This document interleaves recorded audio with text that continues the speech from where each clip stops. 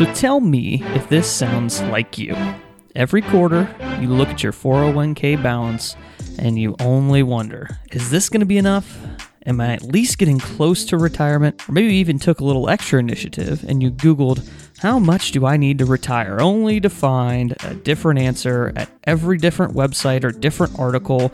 It's loaded with confusing words and tons of ads. And if you're like many of the people I've talked to, every time you try to think about retirement, you just get overwhelmed, confused, and you end up wanting to pour a drink. And you might feel like you're lost trying to figure out retirement, and you just wish there was some sort of map. Well, guess what? I created one. It's called Your Early Retirement Map, and it's a simple 4-part checklist to get you retired ASAP. That's right, retired as soon as possible. I wanted to clear the confusion around retiring and design a formula that you can follow without getting overwhelmed with anxiety. All you have to do is check the boxes on the checklist. And here's the best part. It's completely free. If you follow the link in the show notes and give us your name and your email address, we'll send you the PDF right now. If you go to fikeadvisors.com/your early retirement map, or you click the link below, we'll send it to you for free. No strings attached. You get it in your inbox right away. So if you're tired of all the confusion surrounding your retirement, then you need to go to fikeadvisors.com/your early retirement map and get your checklist right now. It's time for the Retire ASAP podcast. Here's your host, Taylor Fike. Welcome to the Retire ASAP show, where our goal is to get you free from work as soon as possible. My name is Taylor Fike, and with me I have my co-host Brad Fike. The one and only. Welcome, Brad. Now, today, this is probably one of your favorite topics. So, as many of you listeners know, we've been going through a series that we call the Retire ASAP process, but really what we're talking about is 7 different hurdles that you have to overcome on your way to retirement. And this one is a very timely one that we're talking about. And this hurdle is all about behavior and behavior in your retirement plan. And so for a lot of people, they're going, oh, great, he's going to tell me not to panic, not to worry about this, not to worry about that. And are they even in tune with what's going on? Like, are they watching the news? Do they know these things? But the reality is, when we look at portfolios and we look at retirement plans, one of the major hurdles is not the investments themselves. It's not being in the right place at the right time. It's actually combating your emotions and staying in the market when it doesn't feel like it's a good time to stay in the market. Because historically, long-term investment returns have been better for most clients than trying to time the market. And so this is one of Brad's favorite topics. I know he loves talking about behavior. Well, of course, because I have such perfect behavior, I can criticize everyone else. It's funny because I've talked to enough of our clients who knew Brad when he was younger to know that his behavior is far from perfect. Hey now. But anyway. It's always been good. Come on. Always been good. But anyway, so what I want to talk about is behavior, especially right now, because I think one of the largest conversations going on, and maybe across the world, but definitely here in the United States, is the presidential election. Have you heard anything about the presidential election? I didn't even know there was an election going on, because guess what? I don't have the news on in my house. It doesn't matter. You don't have to have it on. You hear it everywhere. You see it everywhere. It's a piece of everything. Even now, you can't watch a football game without a political ad. Well, that's true. And even the basketball court and NBA, they just got to keep reminding that there is a political unrest going on at this particular time. And I guess I understand that, voting is important and getting our opinions and our voices out there is really important. But at the same time, it is an unavoidable thing to know that there is turmoil in the United States, specifically around who is going to be our president come November or whenever that election's all going to be wrapped up. Could be January. Anyhow, what's funny is that the news media acts like that this country's never had unrest politically or any kind of crisis in the past. Like, this is the only one that's ever happened, and we're all going to die and the world's going to end when it's over. Yeah, well, it feels like to me, now I'm a little bit younger, but it feels like to me this might be one of the most controversial elections in a long time in my lifetime. But I look back and I go, there's got to be other ones, because I look at the time of like when the United States was in the Civil War, why would there not be major controversy around an election there? Abraham Lincoln probably wasn't everyone's favorite president, considering he basically defeated the South in a war and then made them give up one of their largest, economical benefits, being the slave trade. He couldn't have been a very popular president for many business owners back then. And then I look at other times like the Civil Rights Movement, and we look at all kinds of different stuff. World War I and II, those types of things. Are you trying to tell me that there's no other controversy in history that's as big as what we're going through right now? I have a hard time believing it. Yeah, and I was a child in the 60s when there was massive protests going on around the country, and most any of us that are 60 or older probably remember that. And you look at the unrest and the burning and the riots and the fighting, and there was killings back then, shootings. I'm not saying that this isn't serious today, but it's not anything that hasn't been dealt with. And we had presidential elections throughout the 60s. We had presidential elections throughout World War II and before and after, the Depression before, during, and after. So, U.S. is very resilient. I've said this before, massively resilient country. The way it's designed, we are resilient in the fact that we can come back with this free market democratic system compared to, say, a socialistic society or a communistic society. When this happens, it's a whole lot more devastating, it seems like. Well, and also I think one of the most beautiful things in our country is just this peaceful passing of power, right? That even in the midst of all of this conflict, we've never had a president who's camped out in the White House past their term, or if they were voted out, they've always left. Now, they may have left, making a lot of noise on the way out the door, but they've always walked out and left. And I think one of the good things about the U.S. government, and I know now we're getting a little bit away from finances, but one of the beautiful things about that is, like what you said, is that allows us to be able to mold and change with the times and what we're dealing with. And yeah, I know that we can always look back in the past and say those were the good old days. Some people would say life was better back when I was younger. And I don't know if that's always so true. I think certain parts of it are better, and I think you can always look in the past and look through your rose-colored glasses at certain things, because I can look back when I was a kid and say, man, life was a lot simpler, but I was also living in your house, Brad, and you were paying the bills, and I was getting to have all my fun in my teen years. Yeah, life was a lot simpler and better, but maybe it's even better now because now I'm living a different life where I'm married and I have a son, and it's a different kind of good. And I think sometimes we just have to realize that even in the midst of all this conflict, good may look a little bit different, and seeing things change and being able to mold and have that flexibility to government's huge. And so this all kind of plays into the grand scheme of what it looks like for financial stuff, because I think there's a lot of people, and I'm going to ask you this question, Brad, I think there's a lot of people who are worried about this election, thinking that this may be the end. This is the biggest election in their lifetime, is what I've heard people say, which I find kind of interesting, because I heard that also in 2016, and I also heard that in 2012, and it seems like every election that we have is the biggest election of their lifetime. But my question for you is, what have been your conversations around the election and around people's feelings when it comes to this stuff, and what are people talking about with their money when it comes in terms to the election? So, how many parts to our federal government are there? So there's 3 branches. I learned that early on. Okay, and so you got the 3 branches are the judicial, the executive, and the legislative. So the reason that was designed so that one piece of that puzzle can't control the whole country, right? Absolutely. There's checks and balances. Yep. It's still true today. Hasn't changed a bit. The only thing that's changed from the time they wrote that till now, and this is my opinion only, is the media has created all this crap. It still exists. There's still 3 different branches that control our country. And unless all 3 of those go rogue at the same time, which is impossible, okay? In our democracy, it's impossible. And if it does happen, then it's game over, probably, for the United States.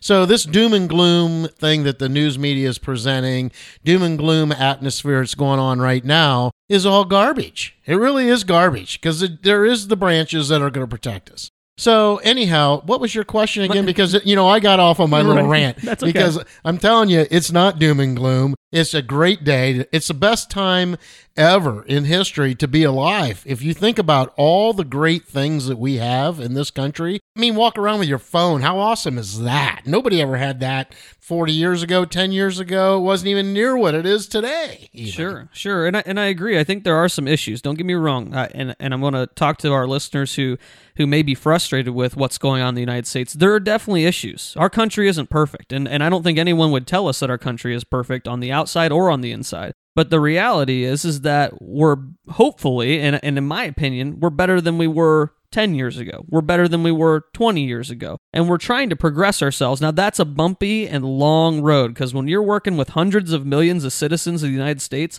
it doesn't happen overnight. And with different opinions. With all differing opinions, different experiences, different backgrounds of where their family came from and how they've come up. You know, I look at our family, our generations of family have been in the United States for a long, long time. We've been living the American dream far beyond just you and I. It was your parents and then your grandparents. And I mean, our family's been here a lot. Some of our listeners, they may be coming from families that have only been in the United States for a couple of generations, and their lifestyle isn't nearly as the same as those who have been here longer. And so it's a matter of trying to mold all of that, the big melting pot theory, right? Absolutely. And trying to mold all that together. It's difficult. Government is not easy. It's messy. It's complicated. When you're dealing with lots of people, nothing goes smoothly. So we got to be patient with that. But at the same time, my question to you, to go back to what we were asking, is I want to know what are our clients saying? What are people that you're talking to when you're talking about money, you're talking about investments, you're talking about retirement plans? What are their biggest concerns? What are they bringing up to you? What are they saying in the office? Well, we have a double whammy going on right now, which is the coronavirus and with the presidential election coming up. So the news media is having a heyday, so it's created a lot of emotion, which creates a lot of behavioral issues. So most of the time, the conversation begins with, hey, I need to get more conservative because if my party doesn't win, the market's going to crash. And I'm hearing this from both sides. Absolutely. Okay? I mean, I do not discuss politics in the room. Okay. When I say in the room, when I'm in meeting with a client, because we have people that are on both sides of that fence, and that's okay. That's what makes America great. And so I'm not going to get into that argument, because most of the times you're never going to win those arguments. And we all know that, but yet we still argue, especially on Facebook.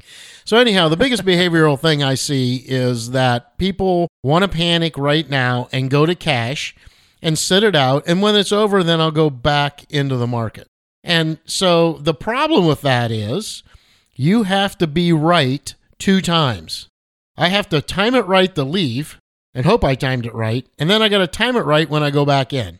You have to be right twice. Right. Why not eliminate that? Do you ever think about that? I mean, yeah, it doesn't seem like it makes a whole lot of sense. Now, what you're saying, and this is the sentiment of the people that you've talked to, but it's actually statistically true. We have some statistics, and we'll post these charts. I have this whole article that we'll post in the show notes here. So if you're listening and you want to actually see what I'm talking about, it's kind of hard to visually explain what's going on in a chart. But if you want to see what I'm talking about, you can click the link in our show notes right below the podcast, and that'll allow you to see everything that all the numbers I'm talking about here. But really, that's been shown statistically. In about July of each year before an election, there's a major move of money from stock market investments into cash style investments. So that would be short-term bonds, things that, money market style accounts that are going to be very conservative, have almost zero return, but they aren't going to have any major, declines when if the stock market decides to decline. So there's a major move in about July to August range of election years from the stocks to the cash. And so I'm looking at one here. These are just averages from a company that we work with called American Funds. They say that in presidential election years, there's an inflow of about $76 billion into stock market investments, while there's an inflow of $176 billion into cash-style investments. So what they're saying is over $100 billion more goes into cash in that same time frame than stocks right before a presidential election. And it's saying exactly what you're saying. It's really interesting, because then, on the flip side, the year after the election, so starting from January all the way through the following year after they've decided who the president's going to be, $168 billion goes into stock market style of investments, and $36 billion goes into cash style investments. So it's exactly what you're saying. People want to get out before the election, and they want to get back in after. And they think that's going to help them. And I don't know what your experience has been. Have you ever seen that to be something that's effective in the clients that you're working with? Well, no, it rarely ever. Now, there is people that get lucky and they brag about how awesome they were, that they knew when to get out and knew when to get back in. There's also people that win money in Vegas, but those are very few. Exactly. So the point is you got to be right both times. You got to know when to get out, when to get back in. Let's go back to the last election as an example. 2016, Hillary versus Donald Trump. They said if Hillary didn't win, the market was going to just go terribly bad. Right. And if Hillary won, the market would be good. So what happened is people priced in that. They bailed out. People bailed because it was very emotional. July, August, September. I remember having many, many conversations. I got to get out. I got to get out. You know, it's not going to be good no matter who wins. It was all this crap going on. And so then the very next day, so those people who went to cash are now sitting in cash. The very next day, the market went berserk and went berserk for what, 3 months at least? it was almost I think it was a 7.5% jump in the S&P 500 from, and I'm just speaking off the top of my head, so I don't know exactly, but it was 7+% from November to the end of December. A month and a half had almost a full year's stock worth of returns. Yeah, so there you missed that if you went to cash. And then during that period of time, while it's going up, you're still sitting there going, should I go back in or should I not? Is this fake? Is it going to drop back down and then I'll just stay where I'm at until they're 100% safe. And that's why that statistics are a year later till people feel like the instability of the market from the election has calmed down. Okay, now I'll get back in. Well, you just missed probably 10 really good months and you didn't make any money and you'll never get that money back that you missed. Right. Now, I have another interesting chart here, and it kind of goes along with what you're saying, because I think what a lot of people are worried about is they're saying, oh, well, if XYZ party gets in, if the Republicans get in, oh my gosh, the country is going to go down. If Donald Trump gets back in there, I'm not sure what's going to happen. We need to get out now because, there's going to be all the social unrest and riots are going to happen and the markets are going to be a mess. And then on the vice versa side, oh, if Biden gets in, he's going to raise taxes, he's going to cut jobs, he's going to, open up trade again with China, and we're going to lose all this, inside money in the United States. And all these things are going to happen. It's going to cause our country to collapse economically. And either side of that fence, you go, yeah, there's some merit to those arguments. Yeah, I can logically see how you can come to a conclusion that those things could potentially happen.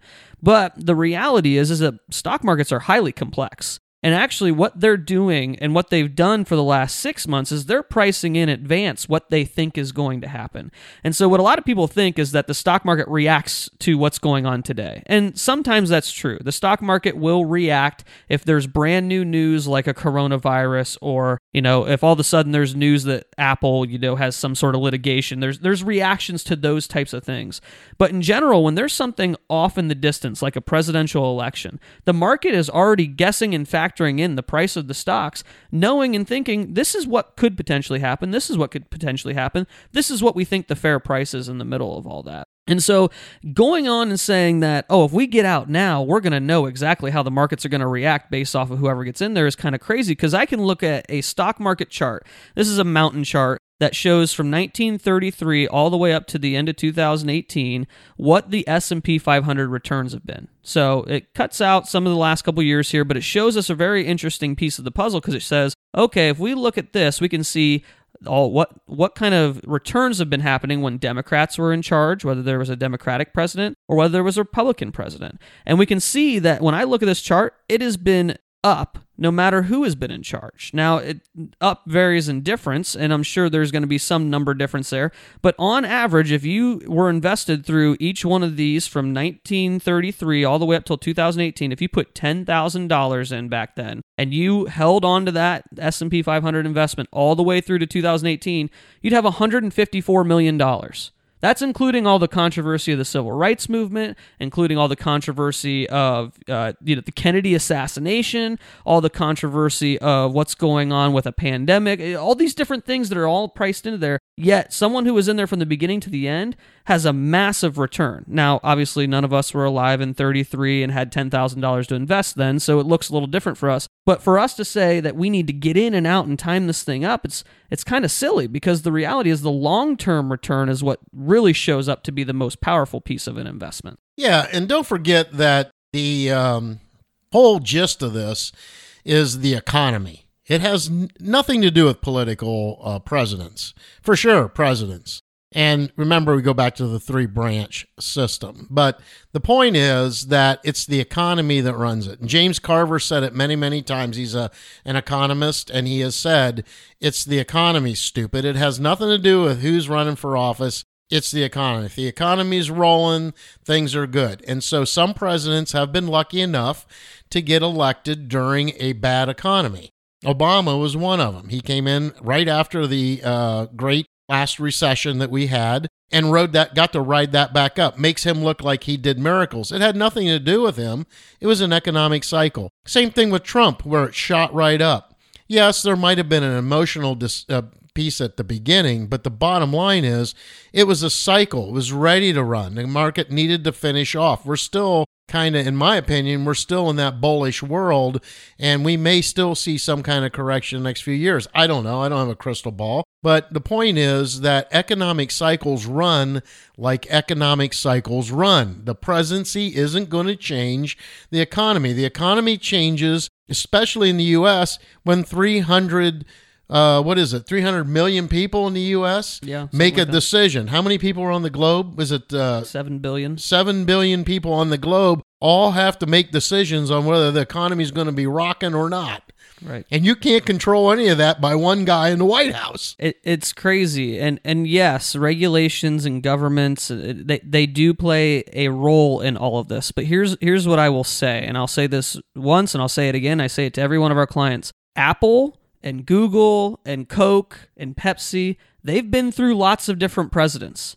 And every time a president comes in, they change and they adjust so that their company can continue to grow. They don't care who's in office. Now, they may have a preference of who they want because it might benefit their company more or less, but in the grand scheme of things, they look at it and say, all right, we have Donald Trump. So with Donald Trump, this is our strategy. All right, we have Joe Biden. This is our strategy. No company is going to see a president go into office and say, all right, well, that was the president that we didn't want in there. Guess we better lock up our doors and quit trying. It's just silly. That's not how an economy works. And so we need to keep that in mind, that regardless of who goes into office, our behavior needs to be, we're long-term investors. We're not investing for the next 6 months. We're investing for the next 6 years. We're not investing for the next 12 months. We're investing for the next 12 years. We're looking at long-term goals. And now I always hear this argument with some of our retirees, our retirees who may be in their late 60s, early 70s, even some of them in their early 80s who are like, well, I don't have 10 years to look ahead. Well, then do you plan on spending all of your money in the next 3 to 5 years, the next 2 years, however long you think you're going to live? Do you plan on spending all your money, or do you plan on gifting that as an inheritance to your kids? Because they have the next 10 to 20 years. And so we have to think long-term with our investments every single time. If we get caught up in the short-term stuff, we end up making mistakes. I actually have another piece on this chart that shows us a really interesting investment mix. And so what it is it's 3 different scenarios. Scenario number 1 is if someone had $10,000 and they stay fully invested the whole time through an entire election cycle. So from beginning to end, they keep their money in the market. And this is based off the S&P 500. But if they leave their money in the market from beginning to end, they will have a certain experience. Then there's another one that says if we make consistent contributions, some of you guys are still working, you're making 401k contributions, you don't have maybe a large lump sum in there, but you're continuing to put in $1. So for this consistent contributions one, they're saying if you had $10,000 that you put in over an entire election cycle, what would be the returns there and what would that look like? And then there's a third scenario. What if you take your money out early before the election and you sit on the sidelines and you wait until after the election to put it back in? So these are all different runnings and what they look like and how that goes. Here's the interesting thing. Out of 22 time periods, the fully invested person, they have the best outcome, which means they get the best returns compared to the other two. Out of those, they get the best outcome 14 out of 22 times. That means if you stay fully invested over half the time, you are the winner in all this. You get the best returns compared to the other two options. Now, they get the worst outcome 6 out of 22 times. Okay, so yeah, there is a time frame where staying fully invested isn't the best option, but I'm going to take my odds and say I'd rather have 14 out of 22 be the best and 6 out of 22 be the worst and fall somewhere in the middle in those other ones and those other two options. Now, in the consistent contributions ones, which is really interesting, the average return stays about the same.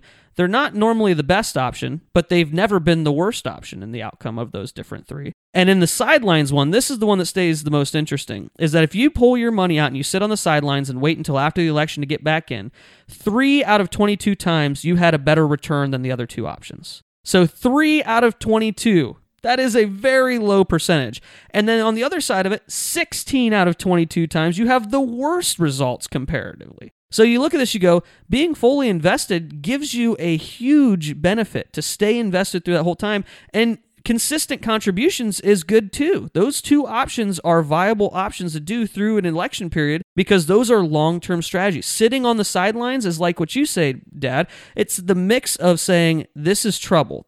I have to be right on when to get out and when to get in. And that's a dangerous play because now I have to be right 2 times on something that I am guessing at. I am throwing darts in the dark at a board. It is a dangerous game. It's easier and more beneficial statistically to stay fully invested through the whole thing in the controversy and ride it out. Yeah, and if you think about the ones who do bail and try to time it, are the losers. In this case, these numbers are very clear that the worst case scenario, 16 out of 22 times, historically, that's a loser. That's the worst loser. Mm-hmm. So the winners are the ones who stay the course, the ones who stay through it. We are the winners. We're the ones that make money, and we take money basically from the people who bail. Right. Now, there's always the guy out there, and I just had one not very long ago, who told me that in January of this year, he knew the coronavirus was going to be so serious, the market was going to crash. He bailed out. And then as soon as the market hit its bottom, now he's telling me this, and I don't know the guy very well, but he's an acquaintance. And he said at the end of March, I got back in.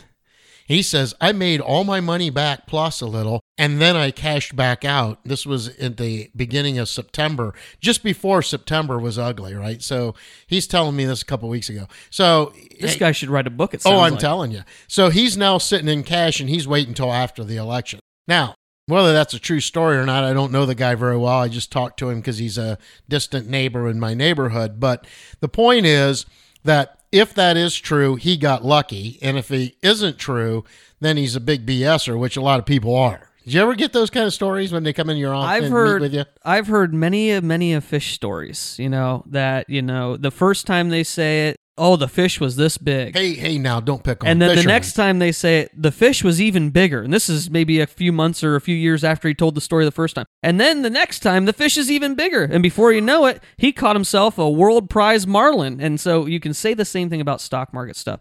In hindsight, they can always say that I made, 10% when the markets were down. And you go, well, really? Because I don't know if you can verify that. I don't see any proof of that. You can say whatever you want to say. Well, I had 100,000, now it's worth 200,000. Well, did you add money? Did it really happen that way? Do you have 200,000, or are you in some sort of annuity product that tells you that you have 200,000 in your income value and your actual accumulation values? There's all kinds of different ways to spin what your finances are. The reality is that statistics don't lie. And this is where I'm at with this. Statistics don't lie. They don't give us a clear direction to say this is the way to go.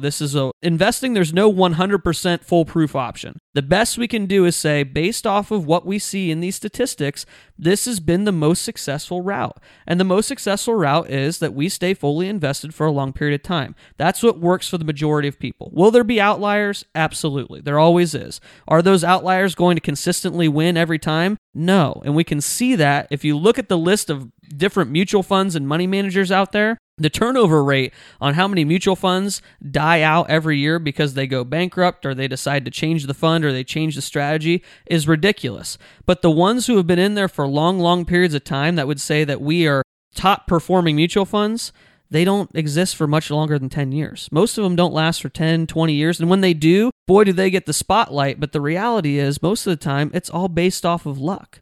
And the ones that stay around and have the most consistent returns, those are the ones that are always in the middle of the pack. Those are the ones that are the true blues. And if you stay there fully invested through long periods of time, you're going to see those returns. Now, we can't guarantee future stuff, but what I can say is that statistics are our best friend in this battle. Yeah, I'll use an example of a friend of mine, 2 different friends I'll use. One is a a friend of mine, and when we used to golf, he wouldn't hit the ball real hard, but he would hit it straight, right down the middle of the course, right, boom, boom, boom. And my other buddy could just whack the ball forever. But he was an outlier every once in a while. So that ball would go clear over in the woods. It would be all over the place. And they were both very good golfers, but one had distance with a little bit of a wild pitch. The other guy was straight and consistent, even though they weren't near as far hitting the ball, no matter where he was at. But he always came out, I won't say always, I'm going to say more than not, he was the winner every time we golfed, because he was just this consistent little guy that would just beat the ball, nice and persistent. And the rest of us are out trying to kill it. We're trying to, do little tricks or whatever. So, it's very similar to that. Absolutely. It's the consistency, the normalcy of just being normal all the time. Don't let the stuff around you get you excited when you see the pond and you think you got to get over the pond or short of the pond. You just got to think through all those little different scenarios. Very similar. And we talked about this in our last episode, right? We talked about how the consistency of returns in a retirement plan are sometimes more important than hitting the home runs. Yeah, isn't it great when you get to sit down at the dinner table or you sit down at the lunch table at work and you say, man, I got a 30% return this year. I am just absolutely slaying it. Yeah, that's great. I love talking about that. I love sitting down. My favorite reviews are the years when the markets are just absolutely slaying it. And I say, look how much money you've made. That's a great conversation. But the fact is, like what we talked about in our last episode, is that consistency is really what matters most in long-term retirement plans. And so when you're starting to draw income, we got to be careful that we're not just trying to hit home runs every time. And this is a baseball analogy too. The baseball players will talk about this. Sometimes it's better to just hit a single into center field right over second base than it is to try to swing for the fence every time. And so these are the things you have to take into consideration. Now, we're talking about behavior, right? And I know we're talking a lot about politics and we're talking about statistics and all these numbers. Really, it comes down to what I'm trying to plead to is your logic. As a listener, your logic is the thing that I'm trying to plead to. And the hard part is that when I plead to logic, it is very difficult to make someone change their mind based off of logic when it comes compared to emotion. And what does the news media do but get people all riled up? Well, they magnify the emotional piece of your brain, that's for sure. Right. The news media and the people around you, and when you hear stories, those are emotional things where it's like, well, how come, now I got my greed factor in there. How come so-and-so made more than me? That's not fair. Or I have my fear factor in there. Well, how come I lost so much? These types of things, it's hard to combat that emotional side of things. And I will give you a piece of advice. One of the things that I've learned is as we go through some of the different trainings that we have as advisors and as business leaders and stuff like that, one of the things that they tell you is that your emotional intelligence, your EQ, is your number one indicator of long-term success. Predictable success is your EQ, your emotional intelligence. And it's a bigger predictor of success than your IQ, meaning it doesn't matter how smart you are. If you know yourself and your emotions, you will be more successful than the people who don't know themselves and their emotions. And so sometimes when we talk about all this logical stuff, sometimes you have to sit down and look and go, okay, well, this conversation is rubbing me the wrong way. I don't like how they're talking about politics. I think that they're wrong. I think that if so-and-so gets in office, our country is going to go downhill, and I need to make sure that I don't go downhill with our country's economy, and I want to get out of the market. You have to check yourself and go, why do I feel that way?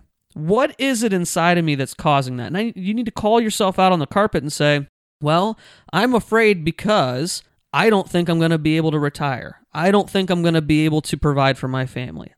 Whatever it is, fill in the blank for you, but you have to take that moment to just reflect and say, what is it that's making me feel the way that I'm feeling? And it's really interesting that once you start asking that question and you identify that question, you're able to take yourself out of that emotion and actually analyze it from a reasonable and distant, objective point of view. You can look at it and go, oh, wait, I feel this way because I'm worried about my family. And now I can look at the logic and say, oh, the statistics show that I don't actually have to be worried about this. But you personally, the listener, has to be able to say, I'm willing to take the step to say, why? Why do I feel this way? What is causing me to feel this way and why? Because that is one of the most important questions when it comes to your behavior in investing and your finances and all sorts of your life is, why am I feeling this way? Yeah, behavior is the number one issue in more things than just investing, right? I mean, investing, it's critical that we help control behavior. And I think that is our main job as an advisor. That's got to be the hardest job. And we have to keep people under control. And if they don't listen, then sometimes we have to set them free, right? I mean, if you're not going to listen to your advisor, why are you paying us to be your advisor? So when we tell you to stay the course, we mean stay the course. If we tell you to bail, we hope that you bail. Although, there's very few reasons to bail ever. But these are things that we deal with constantly. It's once the election's over, there's going to be something else that comes along. And then there's going to be something else that comes along. There's going to be something else that comes along all your life, forever, ever, and ever. So if you don't get a grip on the behavior now, you're never going to be a happy investor. And a happy investor is a happy person in life, right? Absolutely. And I think that's good advice to kind of wrap this up on, is because we want to make sure as your advisor, or if we're not your advisor, that if you have an advisor, that you're having these conversations, because this question is key. Am I aware of why I feel the way I feel, and why am I making the decisions I'm making? Am I making them based off of logic, off of facts, or am I making them based off of emotions, based off of feelings, based off of stories that I've heard? Because there's plenty of evidence that shows that we make a lot of them. Most of our decisions are made from emotions. They're made from our feelings, and we go there regardless of the facts that we hear. And if we're not questioning our emotions and looking at the facts, we're going to make poor decisions. And finances is one of the biggest decisions. Retirement is one of the biggest decisions where we're quick to make an emotional decision that could have long-term detrimental effects on you. I've worked with enough clients to see that when they bail out because of emotional situations and they miss the upside, that it can affect how long it takes for them to retire. We're talking about a decision that you make for 6 months could have an effect over multiple years, 2, 3, 4 years it could have to make yourself get back to where you were because you made a detrimental decision. And so you need to trust the logic and the statistics. And yes, we still need to have our gut feelings. We still need to ask those questions, but we need to trust our logic and statistics over our feelings when it comes to our money. Yeah, and the investing process has been statistically run through the mill over and over and over. So stay the course, period. It's that simple. Just stay the course. Stay the course. I know it sounds like a broken record, and I've heard some of our clients, they go, well, you just say that because you don't want to lose our investments. You don't want us to pull our money out. Right. Yeah, I have to laugh because I say, no, that's not true, because personally, I'll tell you, I'm still invested. And I tell this to all of our clients. I have not moved my money out because of the election. I trust the process of what we're doing. I know I've removed myself from the emotions of this election, which are highly emotional in my household. There's lots of different conversations being thrown around between my wife and I and our families. This is a highly emotional time for us. But I still look at our investments and I go, it doesn't mean that I have to make an emotional decision on my investing. And so regardless of what your advisor's saying, they may be saying, stay the course, stay in the market. You may have these, articles that you read that says, don't pull out. And you're going, well, they only say this for, their own benefit. That's not true. We really are saying it because of the statistical information that's out there. It is the best way to get long-term, consistent returns, is to stay fully invested and not try to time the market.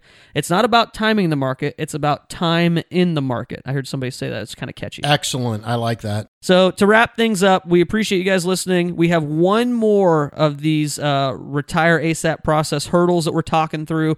We have one more, and we will release that here. We have a few weeks break. It'll be the first week in November when you get us on our next podcast. So the first week in November, first Thursday, is when you'll get the final piece of the puzzle when it comes to the Retire ASAP process. If you're looking to do some more research, you can always go back into our archive. All of our episodes are archived so that you can listen to them at any time. You can download them on your podcast app, on your Apple, iTunes. If you're listening on your desktop, you can download those on your phone. That's a great way to take them with you. I listen to all of my podcasts when I travel in the car. It's one of the best ways to do it. It's one of my favorite things about the commute is I always have something interesting to hear that isn't the same old 5 country songs that are on the local radio here. Yeah. Now, hey, another thing I was going to bring up? I am interested. I'll go ahead and finish what you were saying. Well, just to finish it up, what we do want from you guys is if you could leave a rating or review on whatever app you're using. If you're using Spotify, or Apple, iTunes, whatever it is, can you leave us a rating or review? 5 stars and a review gives us a little bit more exposure, because the more ratings and reviews we have, the more people see us when they're searching for a retirement or finance podcast. If you feel like this is a helpful podcast, let us know. If you don't feel like it's helpful, give us a 1-star review. Give us some critiques. I'd be happy to bring it up in our next episode if we see something like that. I'm not opposed to talking about that stuff. So just leave us a review. Let us know how you're feeling about all those things. Now, what do you got to say? Yeah, give us a 5-star review, because us boys, I think we said in our last podcast, we were going on vacation. We we're going to do some fishing. And Taylor and I got kicked by the girls pretty bad in the fishing world. My wife caught a bigger fish than my dad and I combined. That's terrible. I can't be letting this kind of stuff happen. And your sister, which is my daughter, caught 2 of the big red fish as well. Not as big as Tori's. And Taylor and I got little ones, and then we caught a lot of these trout. So we caught a lot of fish.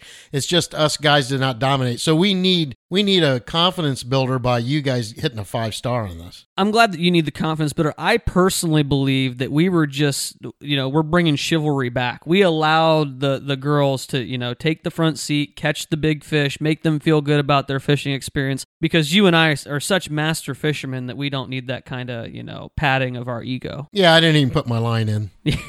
Okay, that's a lie. Oh, yeah, the total reality is they just kicked our butts out there on the water. We got smoked by the women. And the captain let us know, boy, did he rub it in too. It was good, but it was a good time. But anyway, leave us a 5-star review. We'd love to hear from you guys. If you have any questions, whether it's about maybe your own portfolio, your own retirement plan, you can let us know. If you click the Schedule Now button on our website, fikeadvisors.com, you can click the Schedule Now. It's in the top right corner. You can schedule a free 20-minute appointment, phone call, in person, however you want to do it. You can schedule an appointment with us. We'd be happy to sit down and talk about any of your situations, see if we can help you along the way. All of our other resources are on our website. I talked about this at the beginning of the episode. We talked about our early retirement map. It's actually called Your Early Retirement Map. You can download that ebook for free. All you have to do, click the link, give us your email. We'll drop the email in your inbox with the book. It's a great way to get yourself started. It's a 4-part checklist to your early retirement. So it's really easy, simple questions for you to go through and check the boxes on so you can get yourself set up for an early retirement. You don't even need us. If you follow that checklist to a T, you may not even need an advisor. So that may be something that some of you guys are looking for.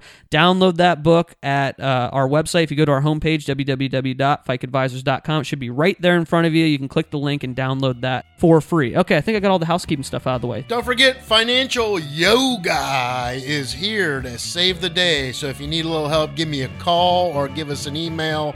We'll go from there. He's always got to get his yoga in there. So, all right, guys. Yoga. Hope you have a great rest of your week. We'll see you guys at the beginning of November.